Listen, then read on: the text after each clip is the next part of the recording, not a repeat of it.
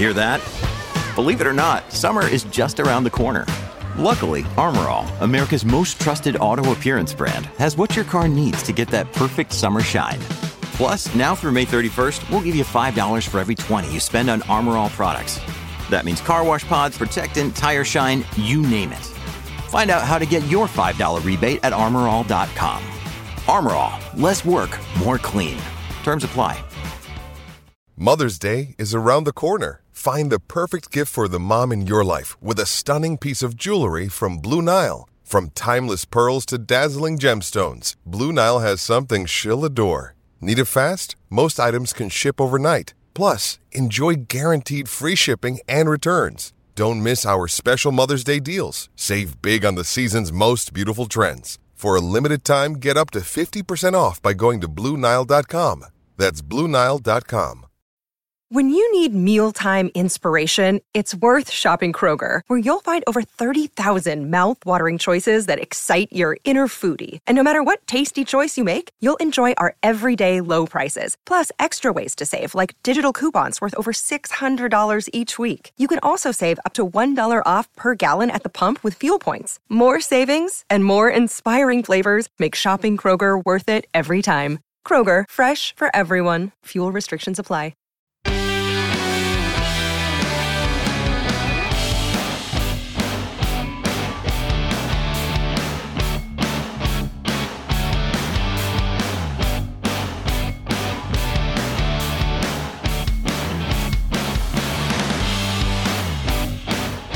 Hello and welcome back to a brand new DNF1 F1 podcast.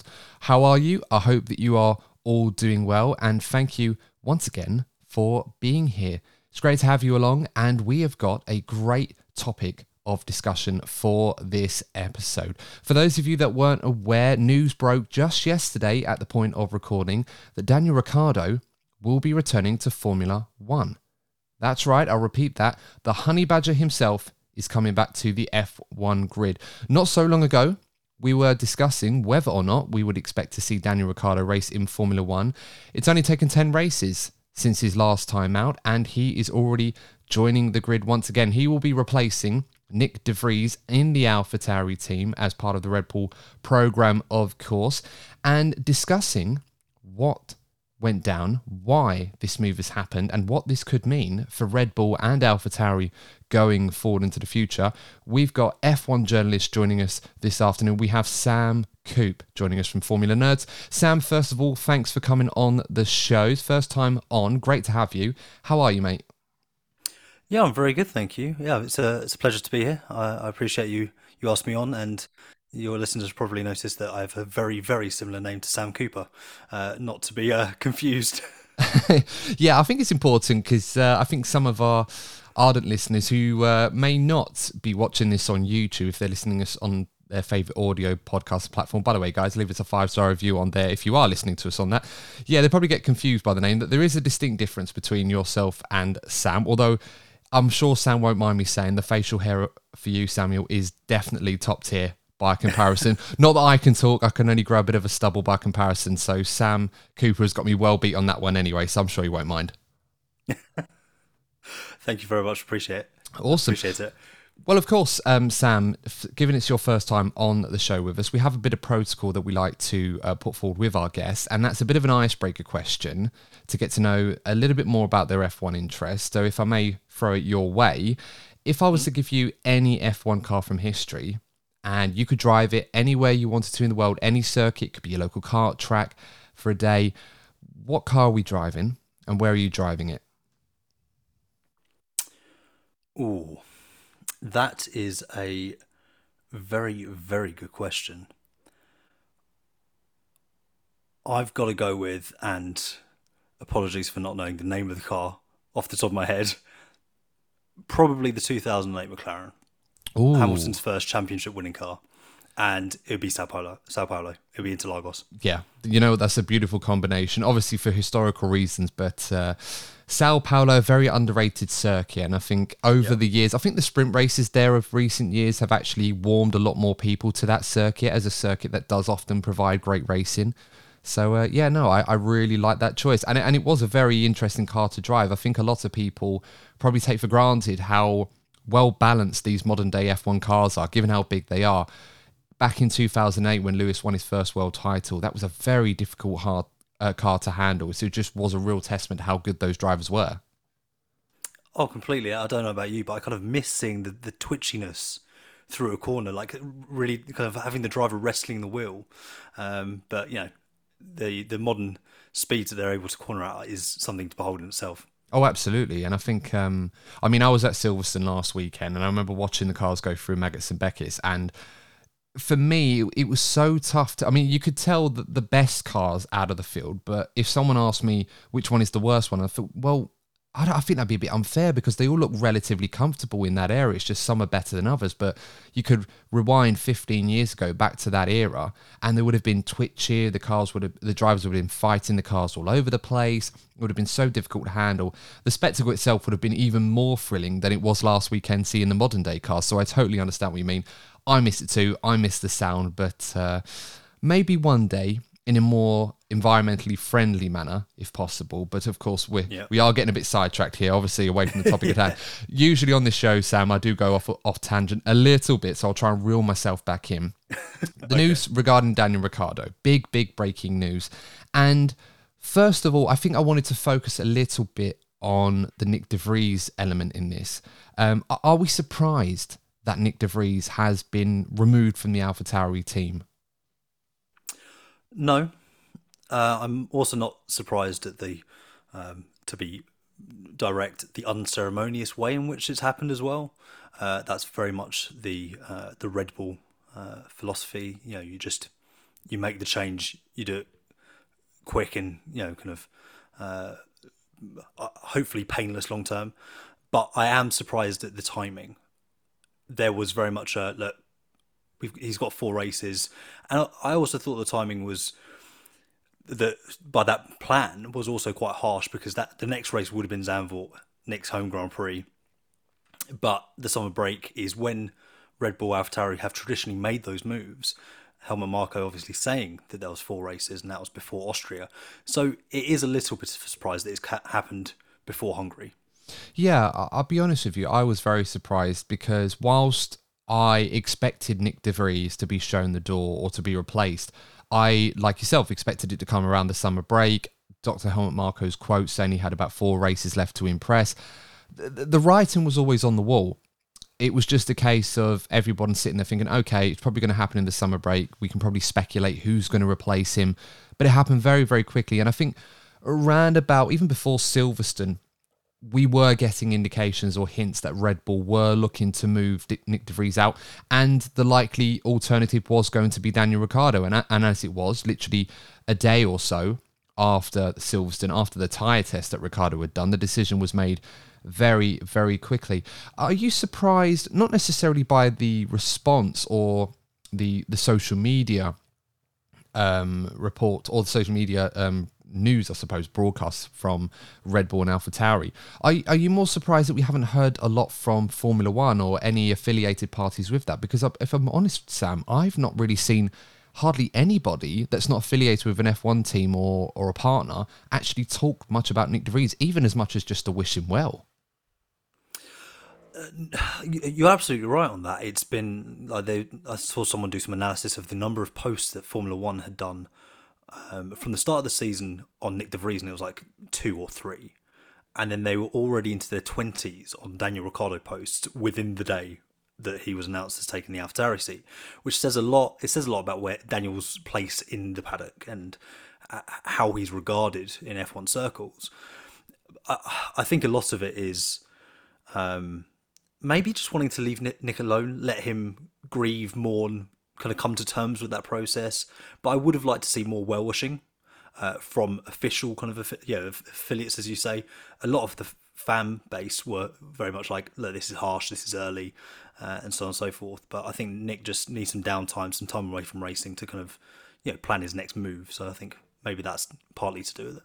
Yeah, absolutely. I mean, I saw a few photos floating around today of Toto Wolff and Nick de Vries sitting down together, which looked like a lunch at Monaco. So, make of that what you will, guys. Of course, Mick Schumacher was unceremoniously removed from Haas last season to Toto Wolff's gain because he picked him up as the reserve driver. Maybe something may pan out for Nick de Vries in that element as well. Obviously, they do have a history together, so we'll have to wait and see. But yeah, I was surprised too. And I completely agree with you, Sam. I think that there is an element to this that Ricciardo is a huge stable in Formula One. He's one of the most marketable drivers on the grid, arguably second behind Sir Lewis Hamilton in that regard.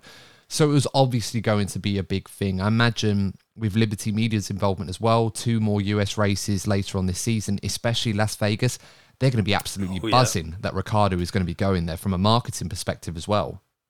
Oh, completely. I mean, Daniel Ricciardo in Vegas is a license to print money, and let's face it, F1 doesn't shy away from an opportunity to print money. So, yeah, it's there's a lot to be excited about, but I think that for me the biggest question is ultimately comes down to what Daniel Ricciardo are we going to get from next weekend?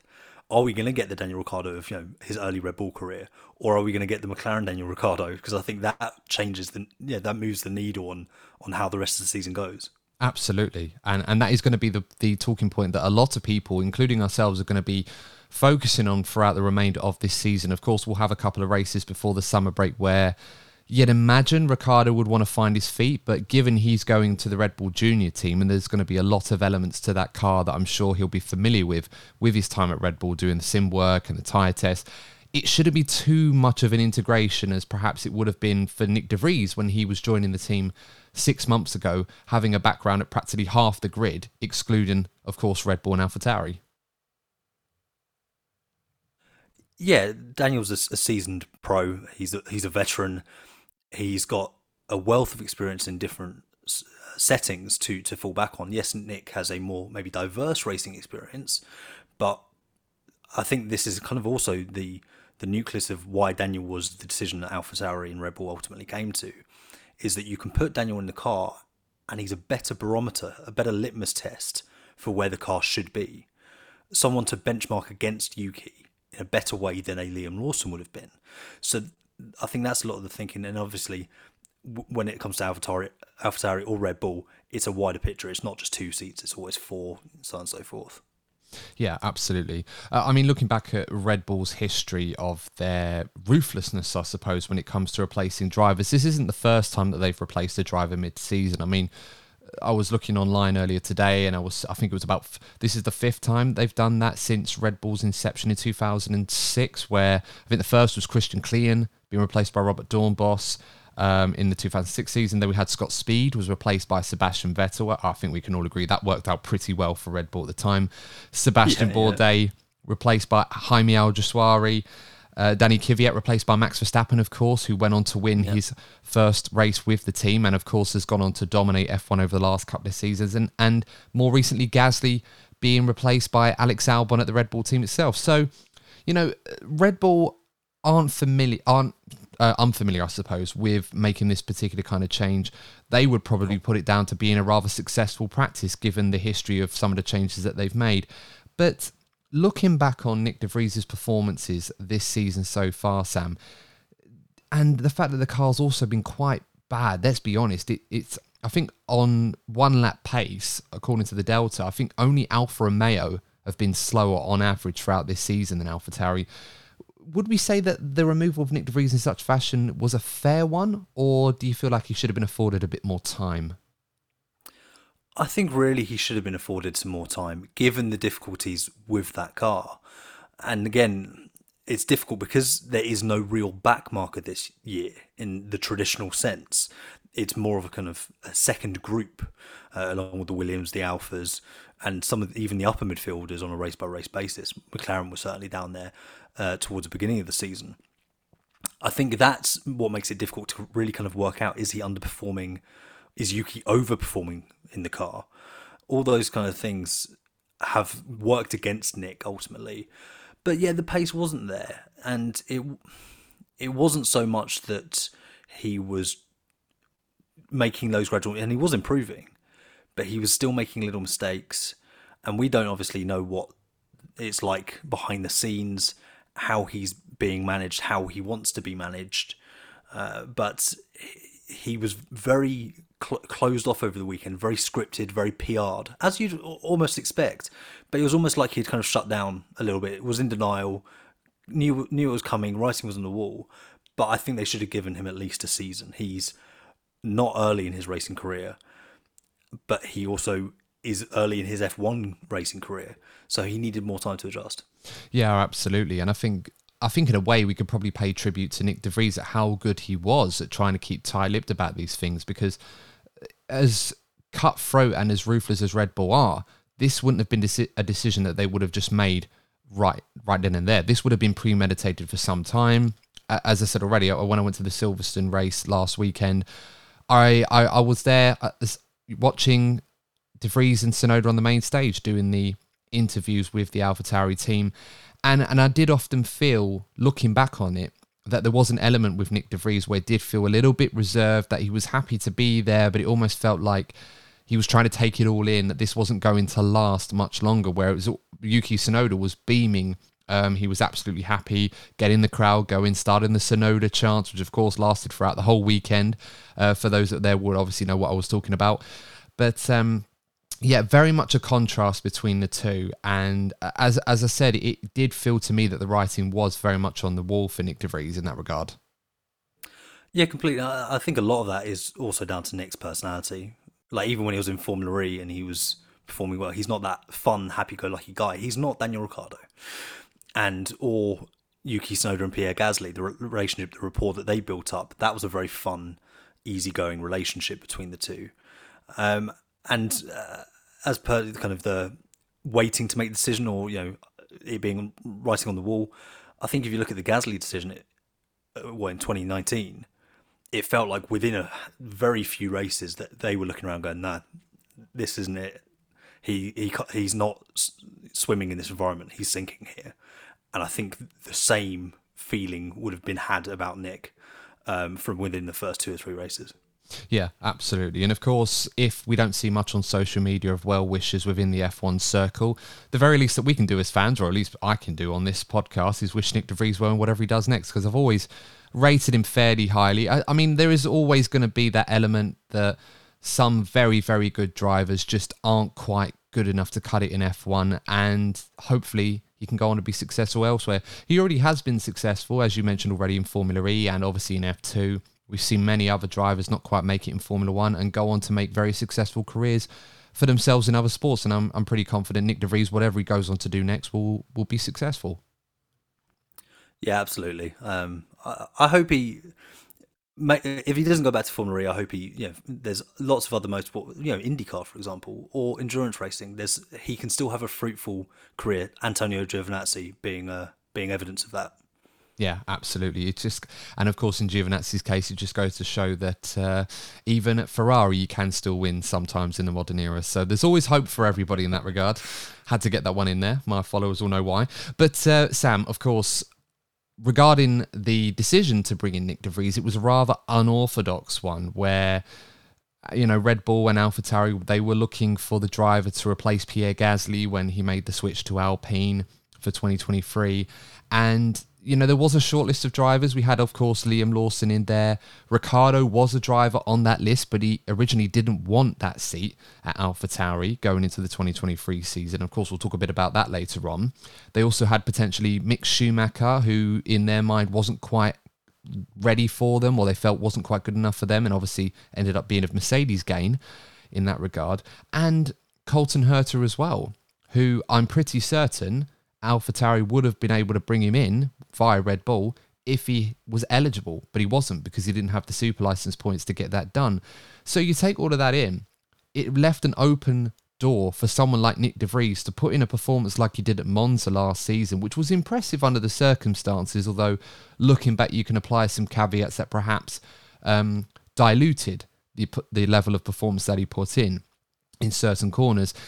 And Dr. Helmut Marko was his biggest supporter. There was a lot of arguments and discussion at Red Bull. Christian Horner was, according to Dr. Helmut himself on another podcast, he said that Christian wasn't a fan of de Vries. He didn't want him in. There were other corners at Red Bull that didn't want de Vries in. They didn't think he had quite what it took to cut it at that team. But Dr. Helmut Marko stuck his neck out and brought him in. And he was the one that was very vocal about De Vries's future as well, saying that, he's got this many races left, or the writing could be on the wall, we've got these plans.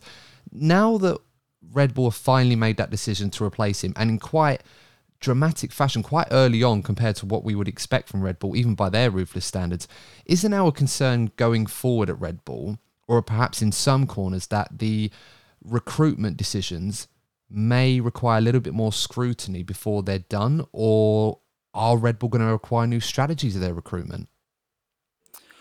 I think both, really. I think that the reason why Marco was maybe so harsh on De Vries and saying stuff like, Perez performs well in the races in contrast to Nick De Vries, and like comparing the two drivers who are obviously under pressure at the moment, I think comes from the fact that that decision last year was made with a level of haste. I don't think, after the Williams performance, you look at the overall situation, you go, okay, well, you've got Logan Sargent, who's a Williams junior, but if he doesn't get the super license points, after the stance the FIA have made with Colton Herta, you've got to assume they're not going to make an exception for Logan Sargent. They may have done, but you couldn't assume. Then Williams would have moved pretty quickly, potentially, to get Nick De Vries in the car, which would have left AlphaTauri potentially going, well, what do we do now? Daniel Ricciardo doesn't want the seat. We're not big on Mick Schumacher. Where do we go from here? Liam Lawson's not ready, and Imo Iwassa's not ready. So I think there was a level of, we've got to rush with this. So yeah, it was the flawed decision-making process from start to finish, which again is maybe why they've been so hasty in making that call. What it says to me is a changing of their approach, and you started to get understanding of this when they announced that they're changing the name of AlphaTauri for next season, and it was very much a returning to a B team as opposed to a junior team, which implies that we're not necessarily going to go for so much youth. We're not necessarily going to give them as much time, and it be a development ground. And there's a real departure there in how they've handled Nick De Vries compared to Sergio Perez, where Red Bull was traditionally the more cutthroat and brutal environment, where you're not performing, you're out. Qualifying is a big part of the weekend. He's got to fix that soon. Sergio, he knows that. So yeah, there's definitely a changing there within the team, but ultimately they need to take their share of responsibility here. It was a flawed process from the beginning. Another day is here, and you're ready for it. What to wear? Check. Breakfast, lunch, and dinner? Check. Planning for what's next and how to save for it? That's where Bank of America can help. For your financial to-dos, Bank of America has experts ready to help get you closer to your goals. Get started at one of our local financial centers or 24/7 in our mobile banking app.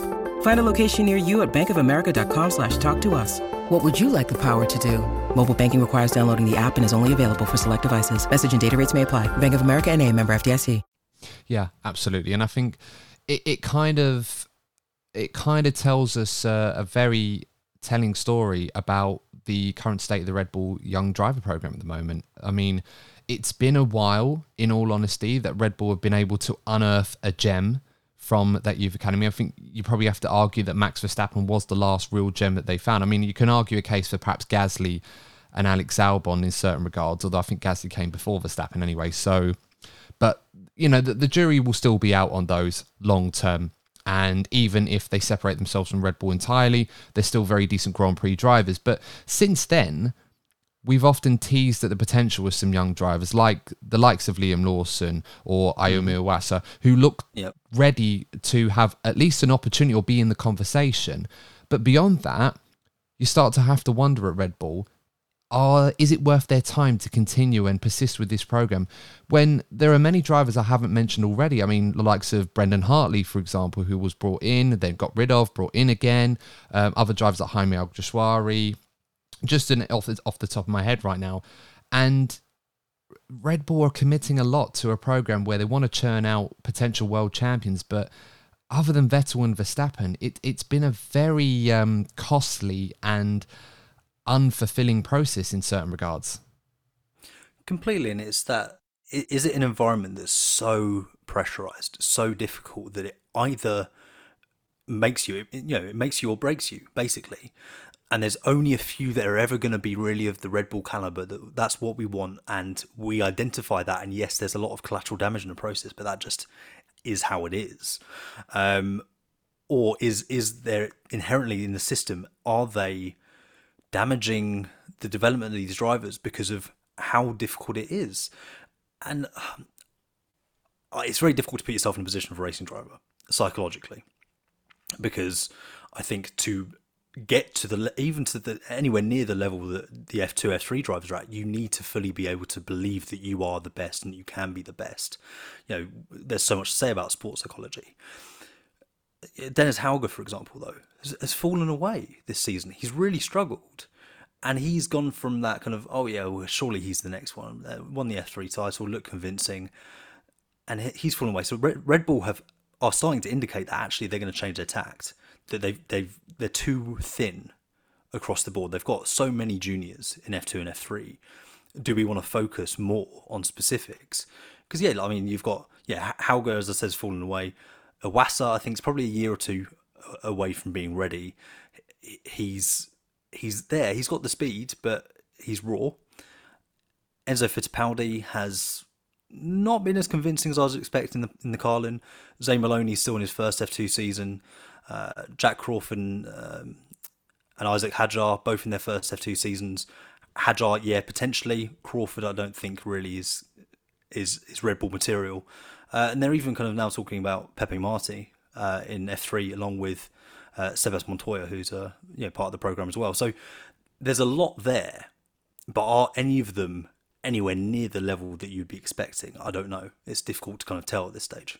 Do you think in a way that the success of a driver like Max Verstappen, not even Sebastian Vettel in this regard, because obviously he was the first of that breed of drivers to come through, but because of how Max Verstappen got into Formula One at such a young age and because he was such an exceptional talent, do you think in a way that's probably corrupted the hierarchy at Red Bull into thinking that every potential young driver that they bring into their academy has to be measured against that benchmark, when in some respects it's almost impossible to match up against? Yes and no, because they've got rid of drivers that they didn't feel were up to. I mean, Jayan Daruvla has been taken off the bill.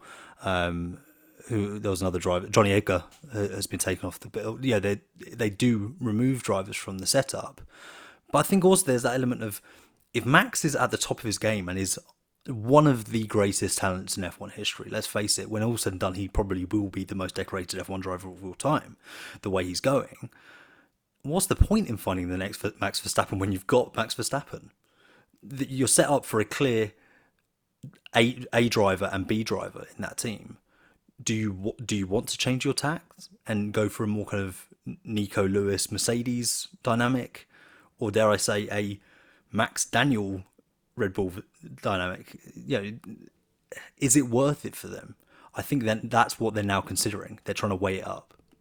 Yeah, it's an important point, and I suppose with an academy the size of Red Bull's, they've contributed a lot in terms of the personnel on the F1 grid. But rightly so, that if they're going to put that money in and they want to unearth the next Max Verstappen and the next Sebastian Vettel, they are going to be ruthless in the standards that are required. I suppose in some regards, the benefit of the new rules with the super license, i.e. you're not allowed to have one until you're 18, kind of works in favour of some of the drivers, where Red Bull aren't looking at 15, 16-year-olds thinking, right, how are they going to fare in a Formula One car like they did with Max Verstappen? So, there is that element to it too. Oh, completely. And I also think for every Oscar Piastri or Max Verstappen or someone who comes through the ranks quickly and young, and we've seen a few drivers, performing well before they're 20 in F1, you also get the Victor Martins or the Felipe Drugovic's who take a little bit more time, but because they've been allowed to mature, they look a more complete, more ready driver by the time they get to F1 or get near to it. Yeah, I mean, that's very true. I mean, how old was Sir Lewis Hamilton when he was in Formula? What was he, 22, 23? And, Fernando Alonso. Yeah, Fernando Alonso was quite young, early 20s as well. So it almost feels like, are we lowering the bar too much, I suppose, as fans as well, when we're looking at the age of drivers? It's almost like we've gone down that football route where you're looking to unearth the next Ronaldo or Messi when they're 16 years of age and they get signed to something crazy like Real Madrid and you expect them to be amazing, and then they don't. And it's almost like, well, is the system at fault or is the talent just not really there? Like, which one is it? Because it almost feels like in that regard, you could say the Red Bull Junior program are kind of guilty of the same problem. Absolutely, yeah, completely. Like, there are a couple of Barcelona youths that ended up playing for like Stoke. I think I forget it was not DeSantos, Oh, was it Hesse? Bojan. Oh, Bojan, of course. Yeah, yeah, yeah. Like Yeah, yeah. he was the next Messi, and but he obviously was. So yeah, I see the similarities there. I see the parallels to that. But I also think that the sport has changed. You're not going to get someone like Damon Hill coming in at 31, doing a decade, winning a title in the process. I just think it's changed.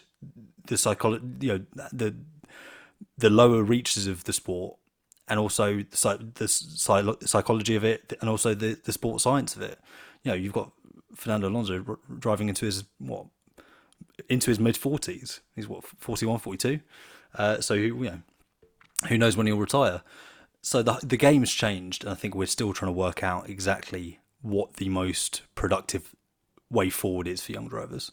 Yeah, I mean, I really wish they would go back to looking for the next Damon Hill or something like that, because then it'd give the rest of us a chance who haven't had an opportunity yet, well into their 30s. So you never know. Exactly. I mean, but equally, you could end up being the next Nick de Vries. So that's the risk. I don't know. And I think, I mean, give me 11 races in F1 car, I'd be happy. I was just thinking the same thing. I'll happily do that, but I would like to have raced at Silverstone. I feel for De Vries not being able to have the opportunity to race at his home race. That's obviously quite a crushable. Even if the attention was obviously going to be on Verstappen, that would have been nice for him to have that.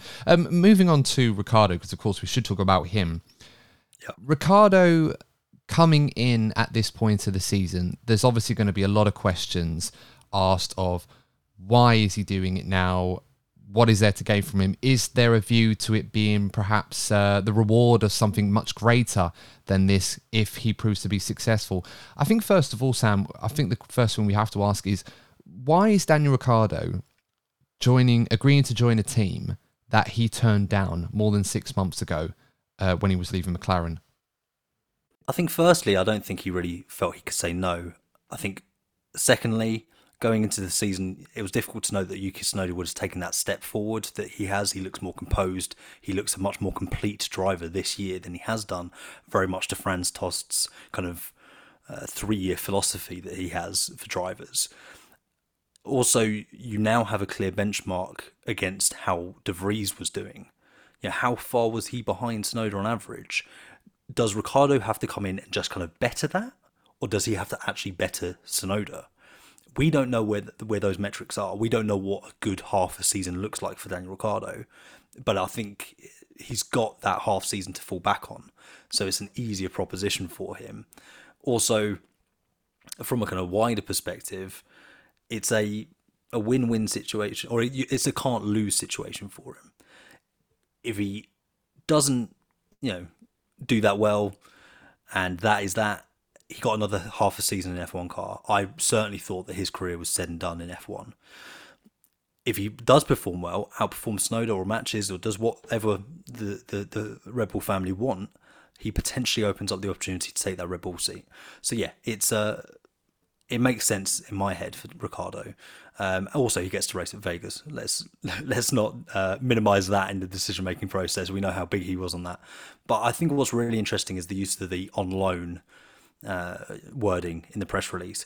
Not because that's new, because that's ultimately how Red Bull structure their contracts. That's how they've been able to make those mid-season changes before.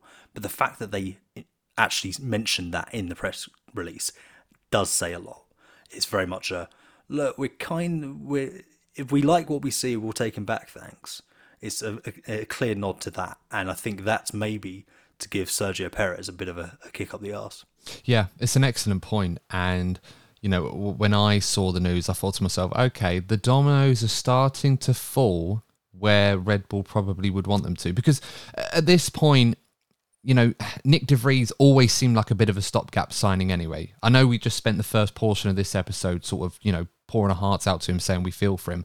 But ultimately, I never felt that the Nick de Vries acquisition was ever going to be a long-term option. As it were, perhaps Red Bull got rid of him sooner than they probably would have preferred. I don't imagine they would have signed a driver on for 6 months and then gotten rid of him when a better option came. But ever since Ricciardo came back to this Red Bull team, it always felt inevitable that it was just going to be a little bit more than just a marketing ploy or a pseudo reserve driver, if you like, that was going to step in if ever needed. And now that it's happened, a lot of people have raised the question, why go back to someone like Ricciardo when he's had his time at Red Bull? He left McLaren, well, he was bought out of his McLaren contract rather than being able to stay there to get Piastri in. Why not go for someone new like Liam Lawson and see if he can prove, or even Ayumu Iwasa, to prove that they have what it takes to be in this team long term? I think they wouldn't want to take Iwasa out of his F2 season midway through. I think they want to see if he can recover in the championship fight. It's it was a decent weekend in Silverstone, but it's very much he's really got to take it to Fred Vesti and Teo Porcher over the rest of the year. But he is there or thereabouts. Same with Liam Lawson. He's P2 in Super Formula. He's won 2 races out of the first 5. He could win that title. I also think that whilst Liam Lawson is immediately quick, and we've seen that he's been competitive or won very early in each category he's raced in, often on debut, like with Super Formula, like with F2. And you look at last season, he went P3, P2, P1, retired from a podium position in the 4th race, and it tailed away from there. He could have well been in the championship fight. But I think, again, it comes back to that, what's a more realistic benchmark? Because let's face it, Liam Lawson would still just be a rookie you're putting in the car.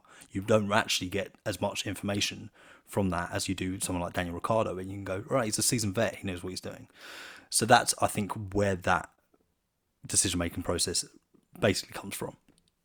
Yeah, absolutely. And I think what's important to mention as well, of course, is, when we're talking about Liam Lawson, there is that element that this probably is the wrong time, more than Ayumu Iwasa in this case, to put him in that F1 seat. Now, I'm sure if it was offered to Liam, he'd bite your hand off for it, but Red Bull seem to have a plan for him in the short to medium term anyway, whether it's put him in that AlphaTauri in 24, or if for whatever reason Ricciardo had to stay another year or something happened, they could put him in 25. The options are there for Liam, and in some ways, this opportunity, whilst it would have been a golden one for him, probably came a little bit too soon. He still needs to hone himself perhaps in Super Formula, where he's doing very well right now, obviously very experienced in Formula 2.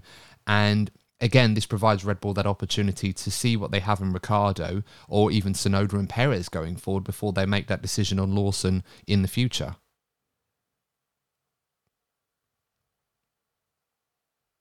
Yeah, absolutely. And I think if I had a crystal ball, it would be fantastic to see where things were coming down the line. Liam Lawson is next man up. Perez, if he can't, fix his slide, or he can't acquiesce his position within the team, he got very hot into look, I can do a Nico Rosberg this season. We all were writing, thought pieces on, can he be the Nico Rosberg this season? And he can't be. And so now, even if he does kind of settle down, get back into where they would expect him to be on a Saturday, and therefore getting 1-2s on a Sunday, he's going to have to play second fiddle. Does he want to do that long term? Daniel Ricciardo, could he take the fight to Max? I really don't know if he could. Max is a very different driver from the driver he was when Ricciardo left Red Bull, but I think they're maybe hoping that you stick him back in an environment where he did well previously, and it's like you just turn the clock back. It's like the McLaren thing never happened. That's the gamble. But if one of those doesn't come through, just stick Liam Lawson in the AlphaTauri. It seemingly is quite simple on that front. Yeah, it does seem rather convenient for Red Bull that for once in the last few years, they do have a plan A, a plan B, a plan C. They're probably on plan B right now, but in a way, it still works out for them and gives them options going forward. So I'm sure over the next 6 months or so, or maybe even longer than that, we'll see how things play out, where those seats are. It's a nice little game of Red Bull AlphaTauri musical chairs right now. It'll just be interesting to see who fills those spots. Talking about Ricciardo in particular, there was a lot of emphasis on the sim work that he's been doing this season. At the start of the season, one of Red Bull's entourage went as far as saying it was effing dreadful. And In addition to that, there has been improvements that have been made according to Red Bull over time, that Ricciardo has been much more representative of the pace they were hoping he would be at, a little bit of the old Ricciardo, if you like. How true that is, obviously only Red Bull and Ricciardo really know about this. But then there was the Pirelli tyre test at Silverstone just yesterday. And Red Bull, despite the fact that they were talking this up for some time beforehand, it was quite interesting to see some of the data that was being released from this tyre test. And we don't often get data or any timings or anything from the tyre test. Pirelli are usually very tight-lipped about these things. And of course, Pirelli are controlling the situations and circumstances that the drivers are doing the tyre testing. And I think the line from certain sources, according to Red Bull, was Daniel Ricciardo did a time of the 127s, which would have been good enough for the front row of the grid. I don't think that was true at all, actually. I think someone said it was, I can't remember what tyres he was doing it on, but they said the time itself would have been good enough for like a top 7, which obviously would have been better than what Perez had done, all jokes aside. But given the change of conditions compared to what we had in qualifying, and we don't know what the tyres would have been like compared to the soft tyres that they would have done their quali laps at Silverstone on Saturday, it is a little bit disingenuous in that regard. It almost felt like Red Bull were trying to justify the decision they were making to get rid of De Vries and put Ricciardo in and say, don't worry, guys, Danny is back. It's not the Daniel Ricciardo of McLaren who's fallen away. He still knows how to drive an F1 car very fast. Yeah, it's spin. It's PR. And let's face it, Red Bull are a huge drinks company, but they're actually more a marketing company. And that's what that is, because yes, the time may have been good enough for the front row of the grid, but it was a weekend with changeable conditions. So the track is getting washed away and re-scrubbed in time and time again. And then, yeah, based on weather conditions, a lap time that is good and representative can differ by well over a second, day to day or session by session. So that's not really representative. But I think, yeah, it was look, we're making a good decision here. Here's something to back that up. And it's funny because I think as I say, in the court of public opinion, they maybe felt that that's what they had to do, given how quick they were to axe Nick De Vries. I think it's funny that they went with the wording of front row rather than fastest time, because obviously they would have wanted to demonstrate or prove that Ricciardo was fast enough to put that car where it should have been, and that's right next to Max Verstappen, but not necessarily in front of him. Obviously, don't want to ruffle any feathers there, or recreate a rivalry that Max and Danny probably wouldn't have want to reflect on too much over the years since then.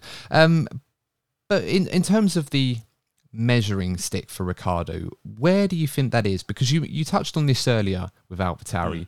Tsunoda is going to be a very good barometer for Ricciardo. Is he expected to be as quick as Tsunoda? Does he need to beat Tsunoda? And also on the flip side, where does this sit for Tsunoda? Because he's in an interesting dynamic too now, because for him, this was almost a make or break season for him. He had to beat Nick De Vries and beat him well. And I think we can all agree that he did that quite emphatically and has been the highlight for AlphaTauri this year. But now Ricciardo's coming into this team. Is there any increased pressure on Tsunoda's shoulders now? Does he need to demonstrate he can beat Ricciardo to be in the frame for Red Bull? Or does he just need to keep doing what he's doing and see what happens next? Well, this is the thing, and this is testament to how dynamic and multifaceted this situation is. With Ricciardo, as I said before, are they expecting him to match Tsunoda or beat Tsunoda? And surely Tsunoda has to beat Ricciardo to be to consider the Red Bull drive, or for Red Bull to consider putting Tsunoda in the drive rather. I think if he doesn't, I don't think they will. I think it's only if they kind of go, look, yes, Danny's just got in the car.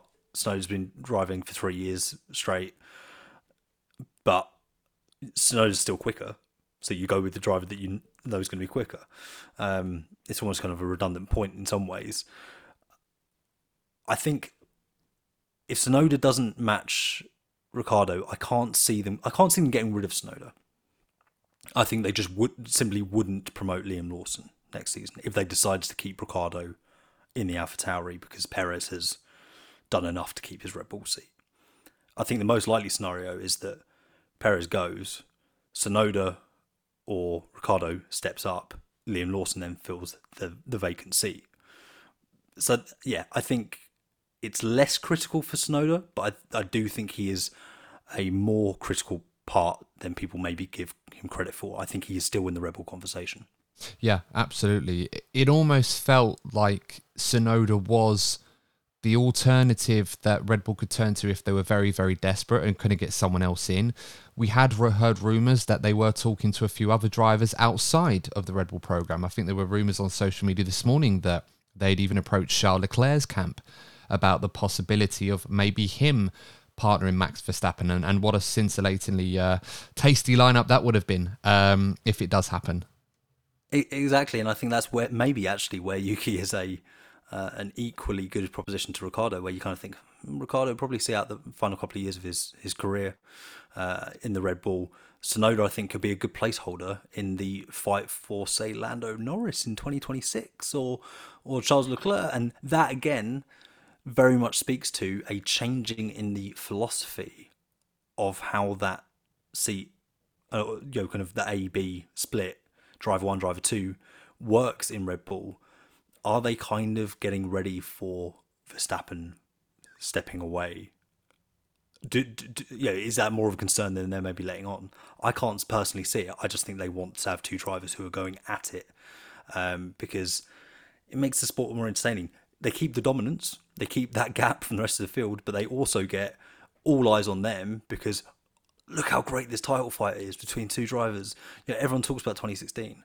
Was 2016 a great season, or did you just have a great inter-team battle? Yeah, I mean, you could argue in a way it was both. I mean, up and down the grid, obviously, you wouldn't argue that. But when the headline act, as we've often said on this show, is the World Championship and who's winning the races, sometimes when that is the exciting story, everything else just doesn't really matter or is immaterial in that regard. But it is an interesting point with Tsunoda. As we've established already, I think Tsunoda's been very good this season. I don't know if Red Bull see him as a serious option for that seat in the future, but if they have a lack of options and alternatives and Tsunoda's proven he is quick enough, then that could open the door for him. But it will be interesting to see how Ricciardo compares to Tsunoda. You do often feel that, at the very least, Ricciardo has to demonstrate that he can beat Tsunoda for the remainder of the season. We'll have to wait and see how that goes. For sure. There is an element to this as well with Ricciardo, not just about having his last chance saloon in Formula One, but perhaps a bit of redemption. And Ricciardo winning the Monaco Grand Prix back in what was it? Was it 2018? I think it was, or 2017. I can't remember which one it was, but a redemption for the season where he should have won the Monaco Grand Prix, and they forgot to put all the tyres out for him. So he's familiar with redeeming himself in certain circumstances, and given how things played out at McLaren have had a history where they've often cited problems not of their own doing, or it's out of their control. And we can go on and on and on about the Honda element to this and the Renault engines, etc. And now they're looking in very good shape now, probably the best that they've looked in a long time at the moment. An interesting comment Lando Norris made was regarding the weaknesses of the car, i.e. in the slower speed corners, it's still a little bit heavy and laggy sometimes, and that they were only 30% fixed. And this kind of lined up with probably the biggest weakness Ricciardo has in terms of the inconsistencies of a car. He's not able to have that natural feel or drive around a car's problems in the same way that Lando Norris could, but in comparison. Now that Ricciardo's back in Formula One, do you feel that this is an opportunity to perhaps prove once and for all that this wasn't just a Ricciardo problem that led to his downfall at McLaren? This was also a McLaren problem, at the very least, as much as his. Absolutely. If he can come in and say, and perform well, I don't think he needs to crush Yuki Tsunoda in performance and points.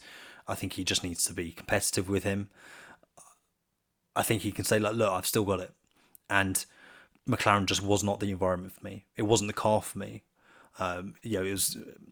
I saw someone giving some analysis and saying that under braking, there wasn't enough kind of feel, or it was counter to Daniel's driving style.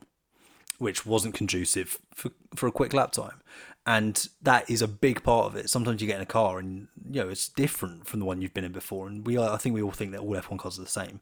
They can be very, very different, particularly when you're a driver who's very, very sensitive to incremental changes. And it wasn't the environment for Ricciardo.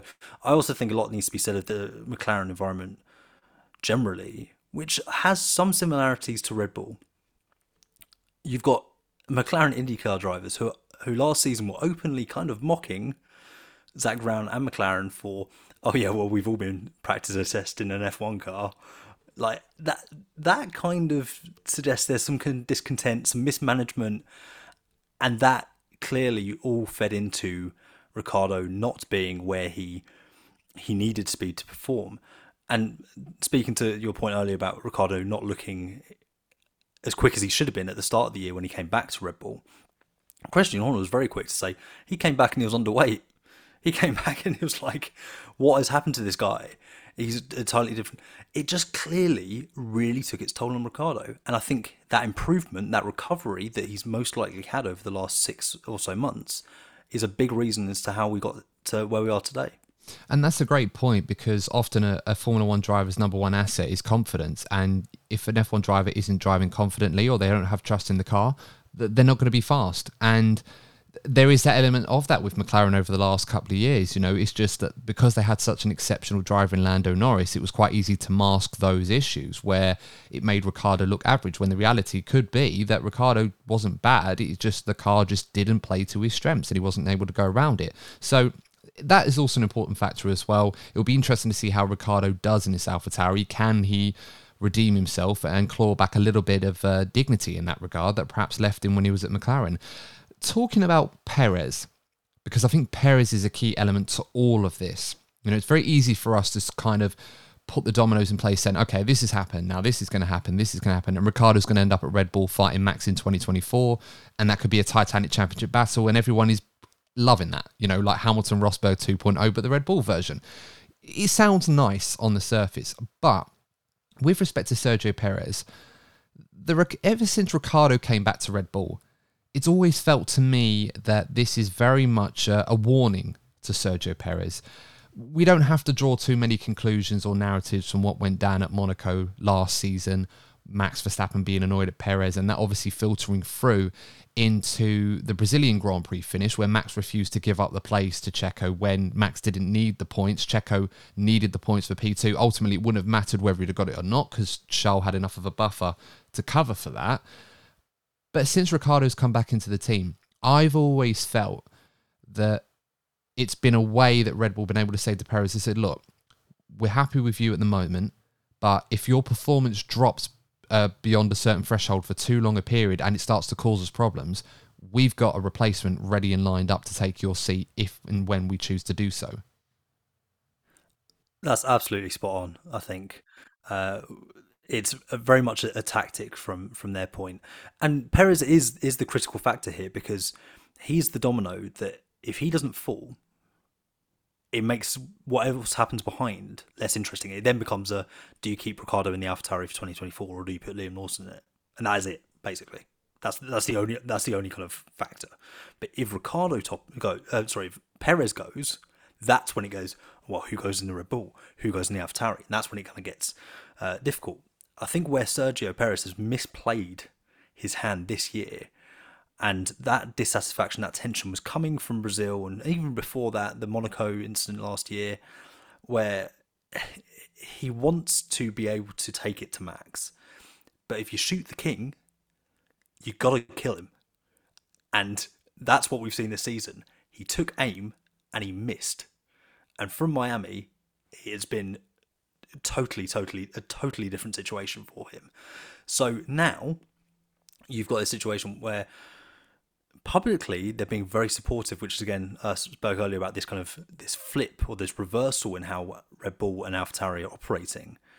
And Christian Horner actually said to me the other night, I think he's the kind of guy that needs an arm around his shoulder, which is very un-Red Bull like in terms of managing a driver. But then he also said, when asked by someone else, when does this lull in qualifying become a concern? And he goes, well, Sergio is still P2 in the championship, and in fact, he increased his performance, his gap to Fernando in P2 today, and that is telling. That's low. As long as he's in P2, we're okay. If this goes on much longer, and Fernando can close that gap, that starts to become an issue. So I think, yeah, it's not all sunshine and rainbows behind the scenes. How they're managing it could be quite different to how we maybe expect, but ultimately, if he doesn't get it together, and this is where he kind of needs to acquiesce with his position in the team. If he does find that form again, I think now he's lost any opportunity to say, I want to fight for a championship. It's no, if you want to be here, you're second driver, and that is it. Yeah, that's your role here. Absolutely. I couldn't agree with you more on this one. And the questions are going to keep coming for as long as this poor form continues. And to some degree, this news has probably come at the worst time for Checo because his form has not been great. You know, we already talked about this already. You know, 5 times he's failed to make it into Q3 in a row. 3 of those, he didn't even get out of Q1 in a car that should, at the very minimum, be qualifying on the front row that his teammate is dominating in at the moment. And yes, his performances have been good on a Sunday where he's been able to recover those positions. I would still argue that Silverstone was a bit of an outlier for that because he had that safety car to help him. And even then, he only got as far as P6. And, you know, there is something that needs to be said for that as well. And now that Ricciardo is coming at this seat at AlphaTauri, it's going to create even more pressure on Sergio Perez. And whilst perhaps he has kind of rubbished these rumours or, you know, said he's not too worried about this because he's been in F1 for like 13 years, he's seen it all, he has that contract for next season at the moment, it almost feels right now that the pressure is going to get more and more intense and he has to find a way to deal with that and be better because the reality is this situation is very much in Checo's control. You know, this isn't a situation like De Vries found himself in where it almost felt like it was inevitable that he was going to be replaced, that no matter what he would do, he wasn't the flavour of the month, Red Bull wanted him out. Because the reality is for Checo right now is that if he starts to perform the way that Red Bull want him to, and by that I mean not necessarily beat Max Verstappen, although that wouldn't exactly go against him if he was to do that in certain regards, but if he played the wingman role, if he was able to put himself in the top 2 or in prime position where inevitably if Max Verstappen has a reliability issue or makes a mistake and isn't able to win a race, Checo is there to capitalise that. And if he can do that in the same way that Bottas did year after year after year when he was Hamilton's teammate, he will still be driving that Red Bull next season. If he's not, and Ricciardo starts performing at the level where people say, oh, actually, he could be in that Red Bull next year, chances are he probably will be. Completely. And the next race in Hungary is Red Bull's opportunity to take the all-time longest race winning streak from McLaren from the 88 season. If Sergio isn't there in P2 to back to back Max up, I think there's going to be some tension there. Because if they lose that because Sergio underperformed in qualifying, I can imagine them, and they'll say it's just a record. But these things kind of, you want to show that dominance. You want to show, we've nailed it. I think for Perez, the only way that pressure really comes from below in AlphaTauri is if Tsunoda continues to score points and Ricciardo crushes him still and is scoring multiple points at various races, or vice versa. And you say, actually, maybe that is where the car is, but this driver is just really outperforming, and actually, do we just make the change anyway? That's the only kind of real situation. It's at this stage in Sergio Perez's hands. He can keep that seat. It's whether he wants to keep that seat ultimately. He needs to win a few races. He needs to continue that streak for a ball. I don't think that causes too many issues now. He's clearly going to get P2 in the championship. But yeah, it's just where does he land? If not Red Bull, where for him? Yeah, exactly. And I think that is the key point, that last part there. Where for him after Red Bull? Because this isn't like a Bottas situation or even a Seb Vettel situation to some respect, or a Raikkonen situation where if they lose their seat at a top team, there'll be other teams in the midfield sort of clamouring to get him in because where is there to go? There are a lot of these big seats that are locked down long term. There isn't sort of a mid-team project where you can sort of come in and help them out and try and bring them further forward.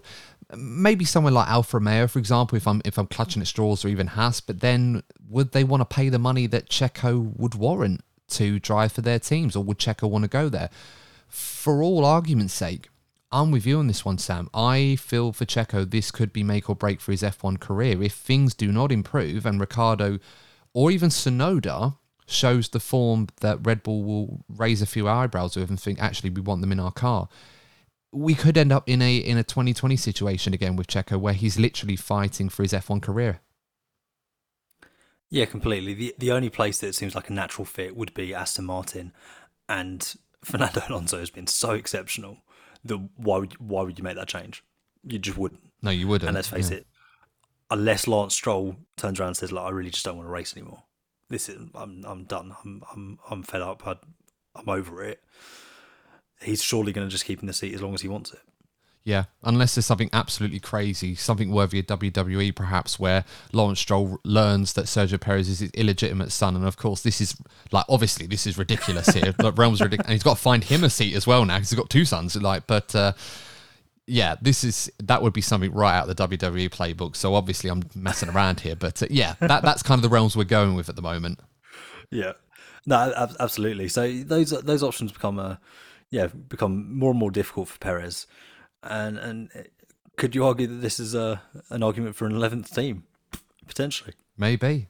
I have to have a word with Brad Pitt, see if he's fancies a third driver in his F1 team. But I think that's all we got really time for this one. I think we've covered quite a lot on this one. I'm very excited to see Daniel Ricciardo on the grid again. I'm with you, Sam. I didn't think I was expecting to see that again, but now that it is, I'm very much looking forward to seeing how this plays out. It's a very nice narrative to add to an F1 season, which in some respects we've had to look for narratives to be excited about, excluding the dominance of Max Verstappen and Red Bull at the moment. But before we go, Sam, for the benefit of our listeners and viewers that have tuned into the show, where can they find you on social media to get more great content and analysis from yourself?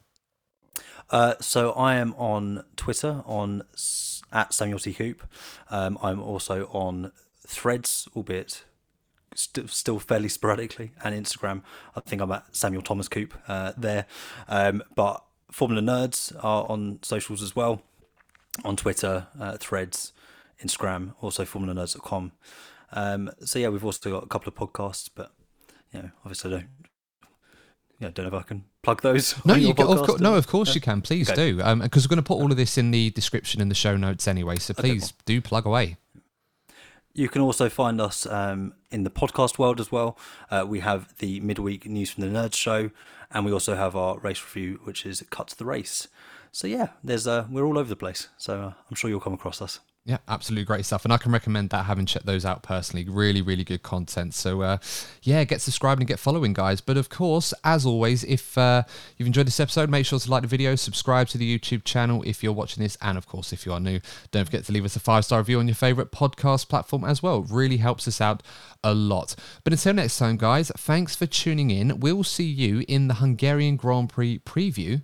Of course, we'll be making some new predictions regarding one Daniel Ricciardo. Hotly anticipated. Can't wait to see it, and I'm sure you can't either. But until next time, guys, thanks for tuning in. Please stay safe, and we'll see you in the next episode of the DNF1 F1 podcast. And remember, as always, if you're not first, you're probably DNF1.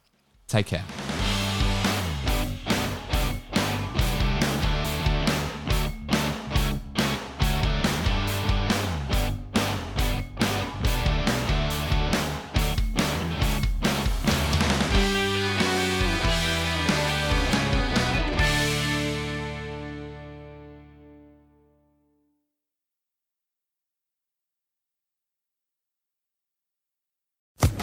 Social Podcast Network.